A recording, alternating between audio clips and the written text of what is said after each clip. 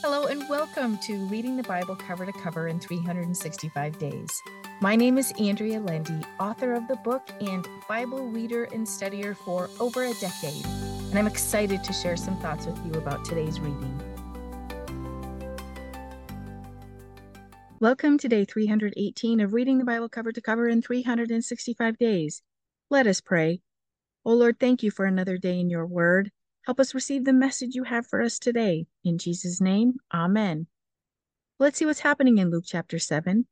We read about a centurion's bondservant who was healed by Jesus even when Jesus was not yet in the man's home. The centurion sent Jesus back because he didn't feel worthy of Jesus being in his home. He believed in Jesus' authority even though he wasn't present. Jesus marveled at the man's faith. May our faith be strengthened today as we seek God and read his word. Verse 23 says, "And blessed, happy, with life, joy, and satisfaction in God's favor and salvation, apart from the outward conditions and to be envied, is he who takes no offense in me, and who is not hurt or resentful or annoyed or repelled or made to stumble, whatever may occur." The Amplified Bible says, "whatever may occur," as this world tries to steal our peace and eternal life, for that is of primary interest to the enemy. Let us reach for the one who is the Prince of Peace and continue to seek him instead of the world. We read about Jesus' feet being anointed by a woman devoted to sin, according to verse 39. Verse 47 is profound, as Jesus said, "Therefore, I tell you, her sins, many as they are forgiven her, because she has loved much. But he who is forgiven little loves little." Twice Jesus told her that her sins were forgiven. Love and belief in Jesus saved this woman. Let us put on love and faith today as we believe in the one who came to save us. Let's see what John is teaching in his second letter, chapter 1. This is the only chapter in this letter. He writes to Syria and her children, who were God-fearing and God-loving people.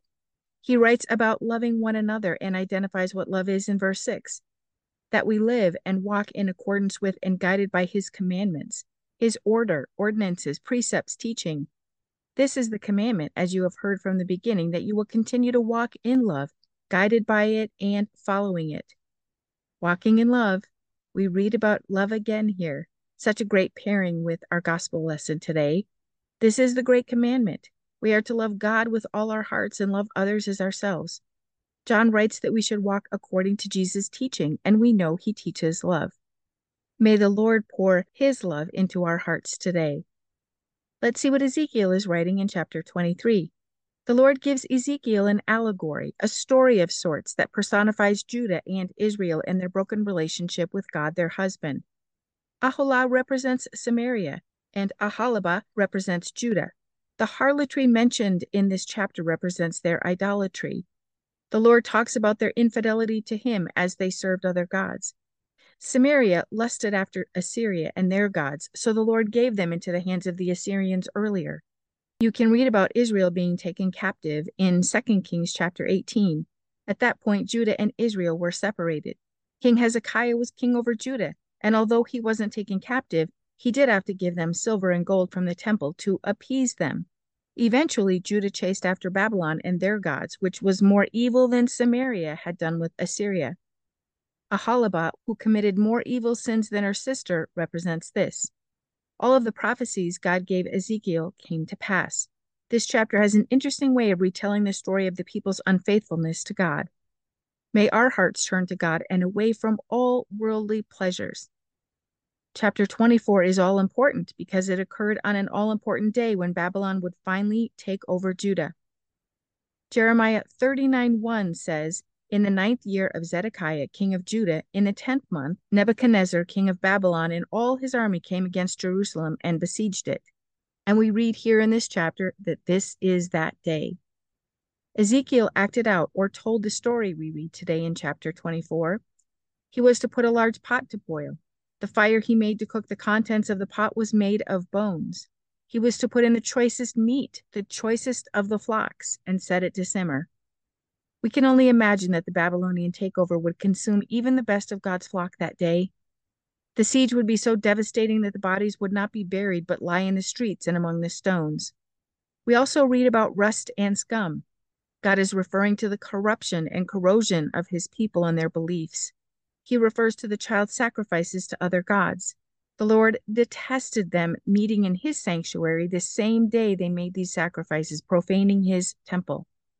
Then, quite shockingly, the Lord told Ezekiel that his wife would die that evening.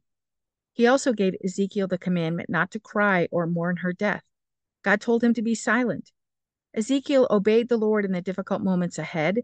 We can greatly admire his obedience. We know he must have grieved because God said she was the desire of his eyes, and yet the Lord took her away from him that day. Is it possible the Lord knew she would be mistreated in his takeover and spared her and Ezekiel from the terror? We do not know. And we also know Ezekiel obeyed God's command not to mourn over her. May we pray for this kind of obedience to the Lord. Last, Ezekiel's wife's death signified the death of God's temple. The people held the temple dear to them and had a false hope or idea that God would not let his temple be destroyed, but it was. And the prophecies of Jeremiah and Ezekiel would be found to be true. The people would know that God's word is true. Verse 27 says, "In that day your mouth shall be open to him who has escaped, and you shall speak and be no more speechless, and you shall be a sign to them, and they shall know, understand, and realize that I am the Lord." This day marks all these things as true in people's eyes. Let's see what we can learn from Psalm 137. The author of the psalm is unknown, but it was someone who certainly knew about and maybe even experienced the Babylonian takeover of the Israelites. As we have been reading about the devastation planned for them, we now read about their sadness and pain. They were asked to sing to the Babylonians, but simply could not. Verse 2 says, "On the willow trees in the midst of Babylon we hung our harps." They could not muster a song to sing when they were in captivity.